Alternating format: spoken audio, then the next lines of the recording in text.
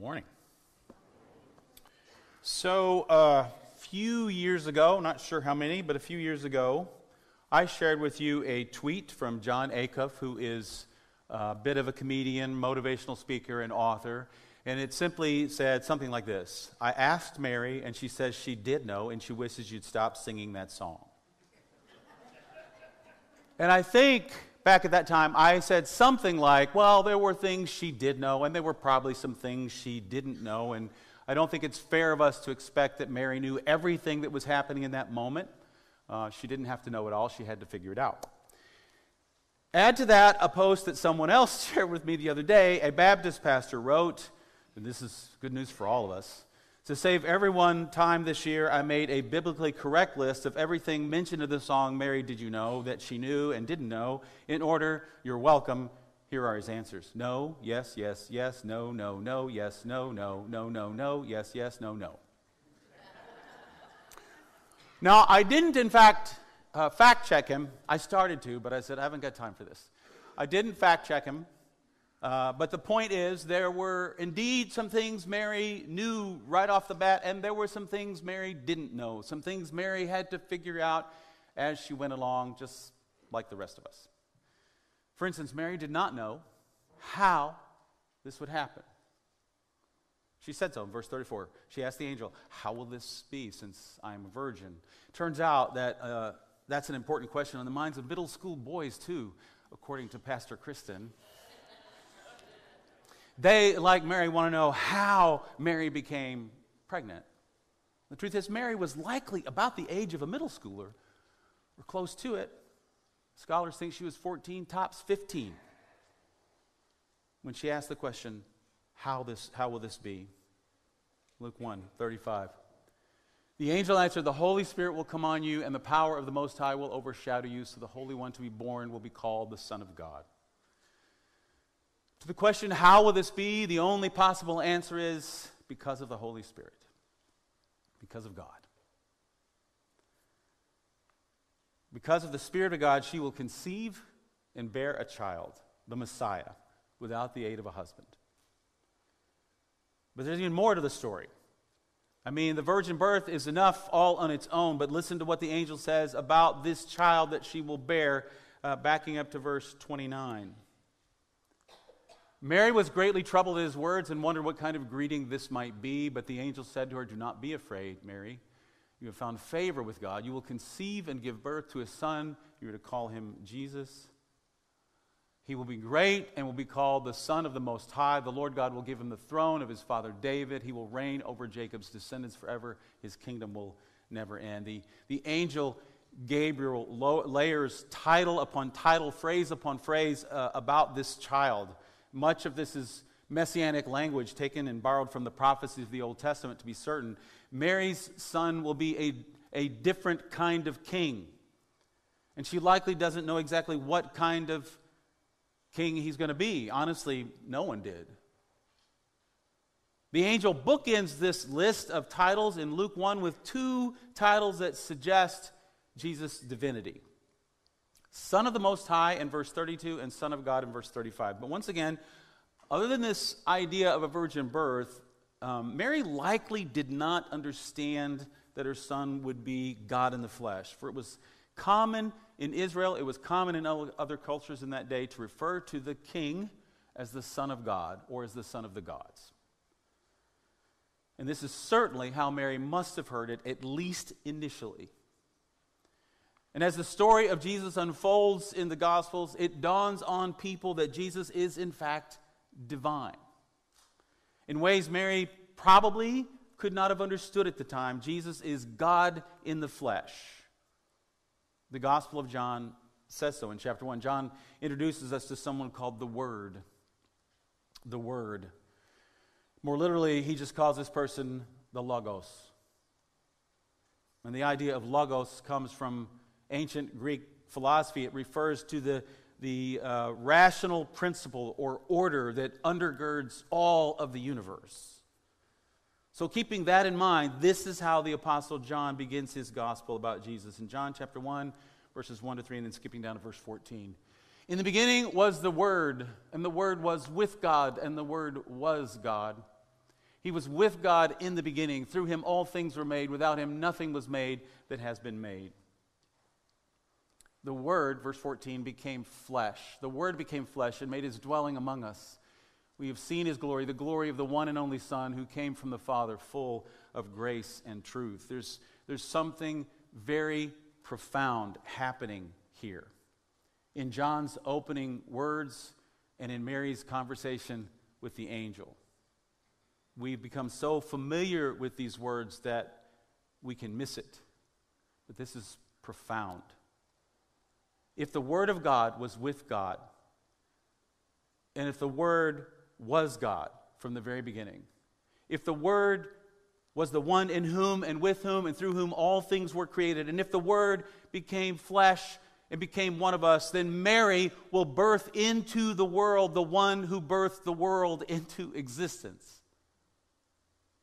Mary will birth into the world the one who birthed the world into existence. The Eastern Orthodox Church refers to Mary as the Theotokos, a Greek word that means God-bearer. I think it sometimes gets translated as Mother of God, but it means God-bearer. Mary will carry and give birth to and teach God to walk among us as a toddler. The one who invented walking has to learn to walk. Mary will teach the Word how to say words. Mary will teach the Word of God to the Word of God.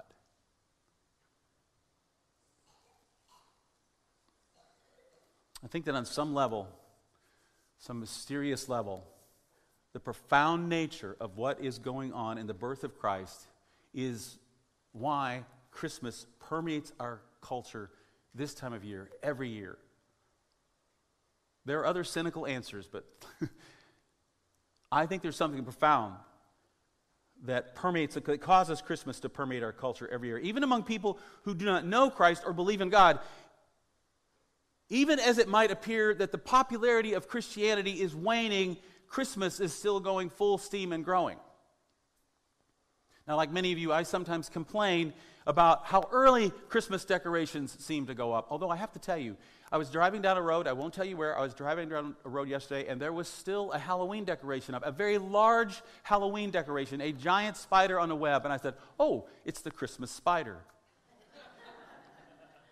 I mean, I do complain about how soon Christmas decorations go up sometimes, but the truth is, it speaks to of a cultural reality that is worth paying attention to. Christmas is popular. Christmas is popular. Take Christmas movies, for example. As of 2021, I probably spent more time on this than I should have. But anyway, as of 2021, not counting animated films or adult films often associated with Christmas like Die Hard, since the early 1900s, when the movie industry got started, there have been 346 family-oriented Christmas movies. In addition, 116 brand new Christmas movies were released this year.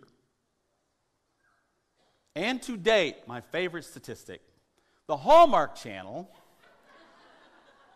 my mother-in-law's favorite channel this time of year, the Hallmark Channel has 431 Christmas movies in its library alone. Why? Now, the cynic among us, the cynic within us might say, well, because Christmas is big money.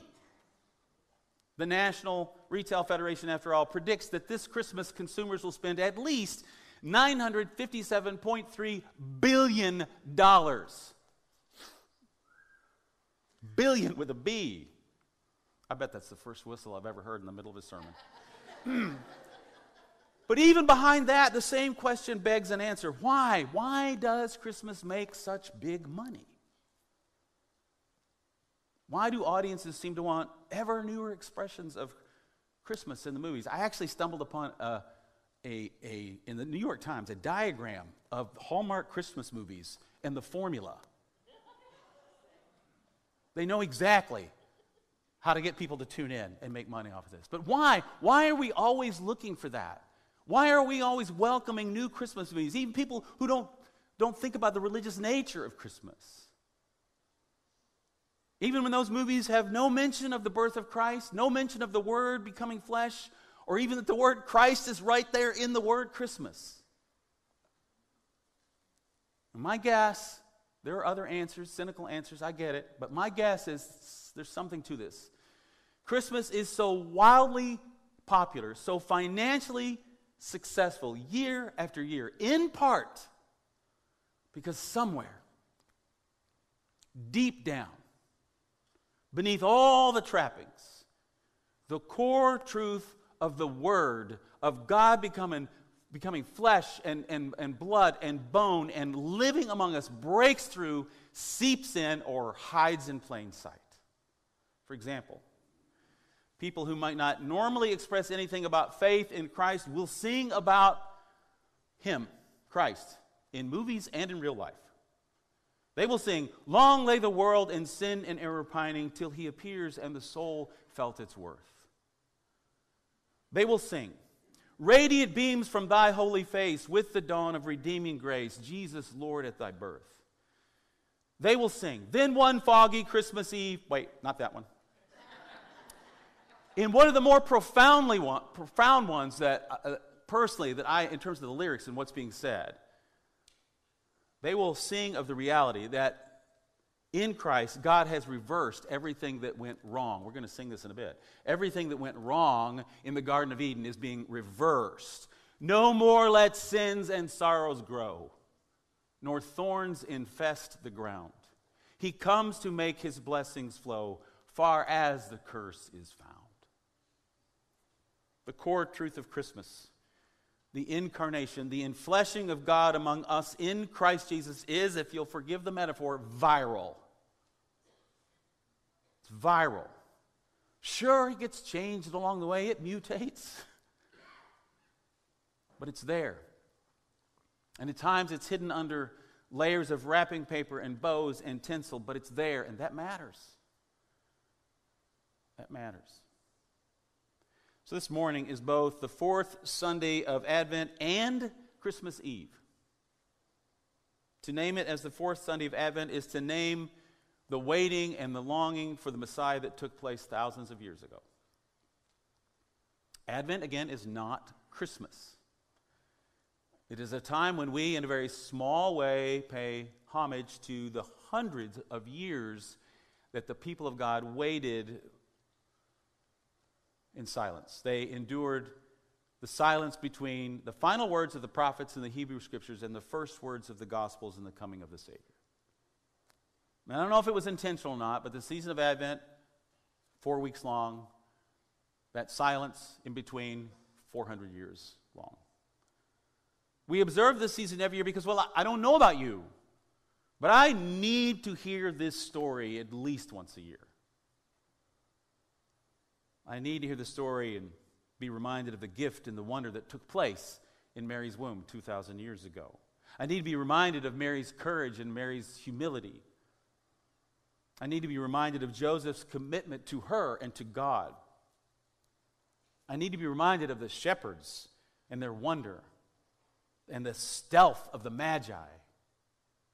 And most of all, I need to be reminded of the wonder of the God of the universe submitting Himself to Mary's womb and to life and death on this planet as one of us. This is a good place to note, by the way, once more, what a great job our students and children did of retelling that story last week. Many of us, well, I'll give you a chance. Wait just a second. I'll give you a chance. I want to say something else, and then I want you to applaud, because I really do.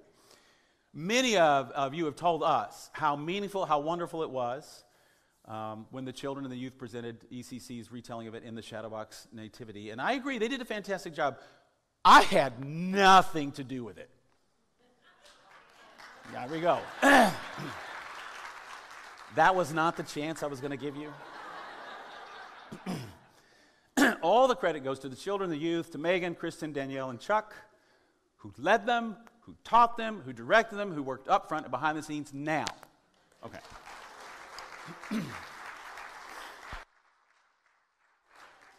Y'all are squirrely today.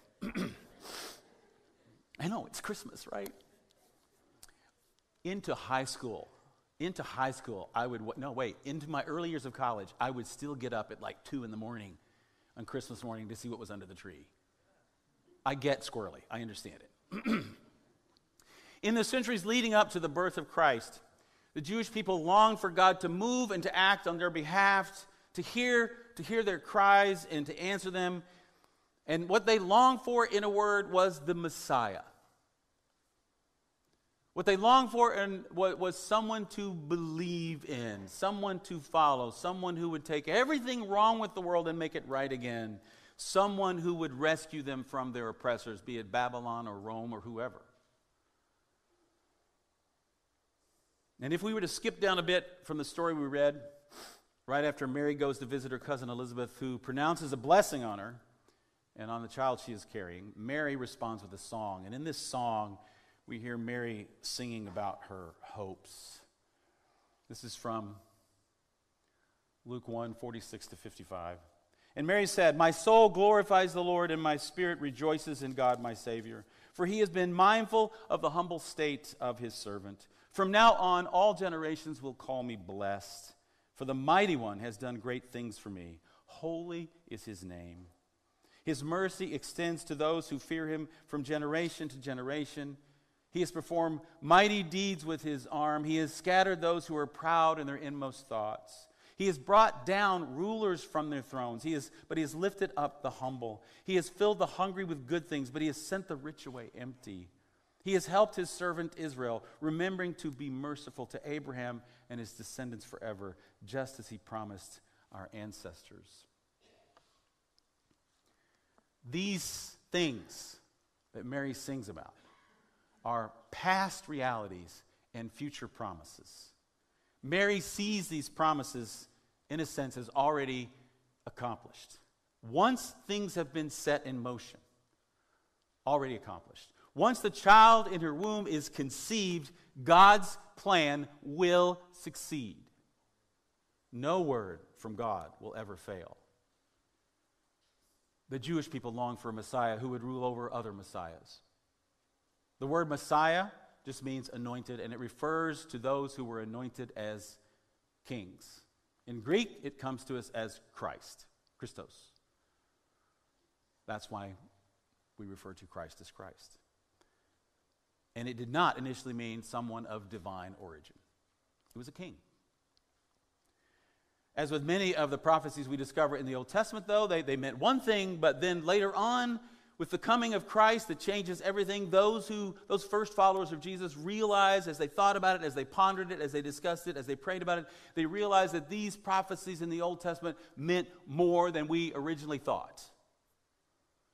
Now, Son of God does not merely mean king, it means that, and it means that God has come to us in Christ Jesus. It means that Jesus is fully human and fully divine. God has entered the world and given us someone we can truly believe in and rely on forever. I recently listened to a book that I read or was supposed to read in seminary, can't remember for sure. It was written by St. Athanasius around 318 AD. It was entitled On the Incarnation. And again, the incarnation is the act of the Word becoming flesh. And this book, to this day, continues to be read and studied. And probably the most often quoted line from it that is profound and controversial for some of us. One of the things Athanasius, boy, I got 2 more services to do, too. This is what he said. "For the Son of God became human so that we might become God." What does that mean? It's a reference to 2 Peter chapter 1, verses 1 through 4, where Peter writes that because of our faith in the faithfulness of Christ, something has happened and is happening to us. 2 Peter chapter 1, verses 3 and 4. His divine power has given us everything we need for a godly life through our knowledge of him who called us by his own glory and goodness. Through these, he has given us his very great and precious promises, so that through them you may participate in the divine nature. The divine nature. God's very nature. To become God, then, is to be partakers of God's divine nature. It is not merely to do what God did or even what Jesus did. It is to experience a transformation from within. It is to be, as John 1:12 puts it, born of God. Born of God. God has big plans for humanity and all of creation. Mary, Joseph, the shepherds, the magi, the prophets, you and I are all a part of this, of God's divine conspiracy. In Mary, Christ became one of us, and in Christ we become partakers in God's divine nature. C.S. Lewis famously tells us that, quote, "It is a serious thing to live in a society of possible gods and goddesses. To remember that the dullest, most uninteresting person you can talk to may one day be a creature which, if you saw it now, you would be strongly tempted to worship." It's talking about us. And yet that is exactly what God sent His one and only Son to do. His mission was not merely to save us from judgment and take us to heaven, but to transform us, to restore His image within us. Is what the Apostle Paul means when he writes in 2 Corinthians 3:18, "And we all, who with unveiled faces contemplate the Lord's glory, we all are being transformed into His image with ever-increasing glory, which comes from the Lord, who is the Spirit." Likewise, Romans 8:29, Paul says that we are being conformed to the image of God's Son. That's not merely heaven talk. That's here and now talk. That's what God is doing in us and through us and to us every day, forming us, restoring the image of God within us, and making us whole. This enables us to reflect God's image in the world. This enables us to become the loving presence of Christ to our neighbors. In Christ, the immortal becomes mortal. In Christ, the invisible becomes visible. In Christ, the omnipresent becomes present. In Christ, the infinite becomes an infant.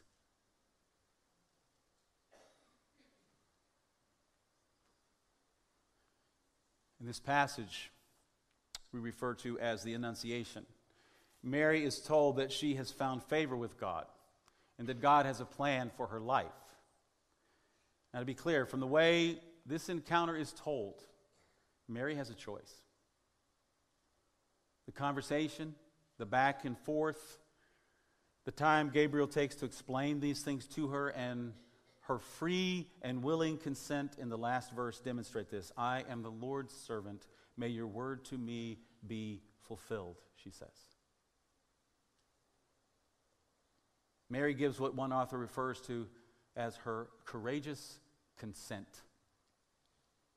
Her courageous consent. And in doing so, Mary becomes the God-bearer, the Theotokos.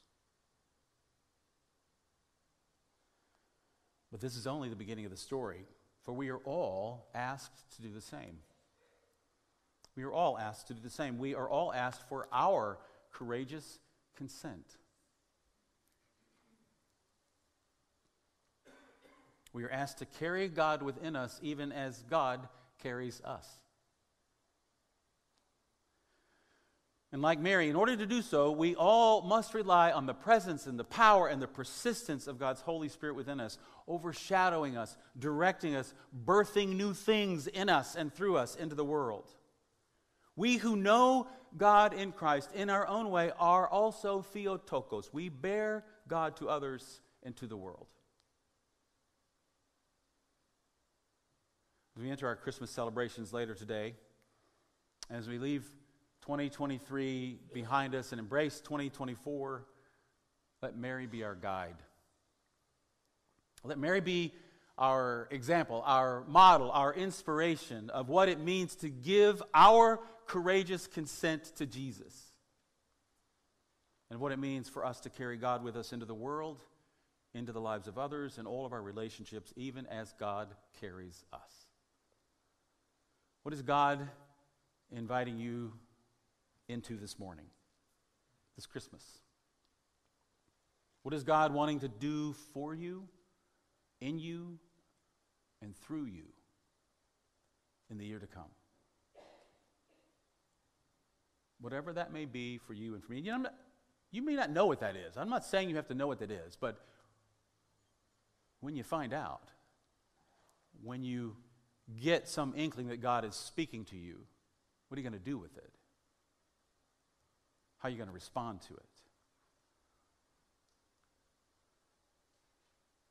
Whatever that may be for you and me, may we all have the courage and the grace to consent to God's calling and to say, I am the Lord's servant. May your word to me be fulfilled.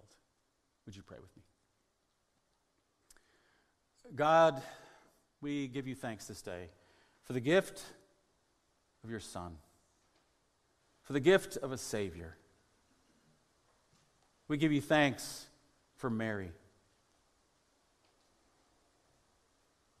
who brought you into the world in the form of Christ. We give you thanks, Lord, for her courageous consent and everything that began to happen because she said yes.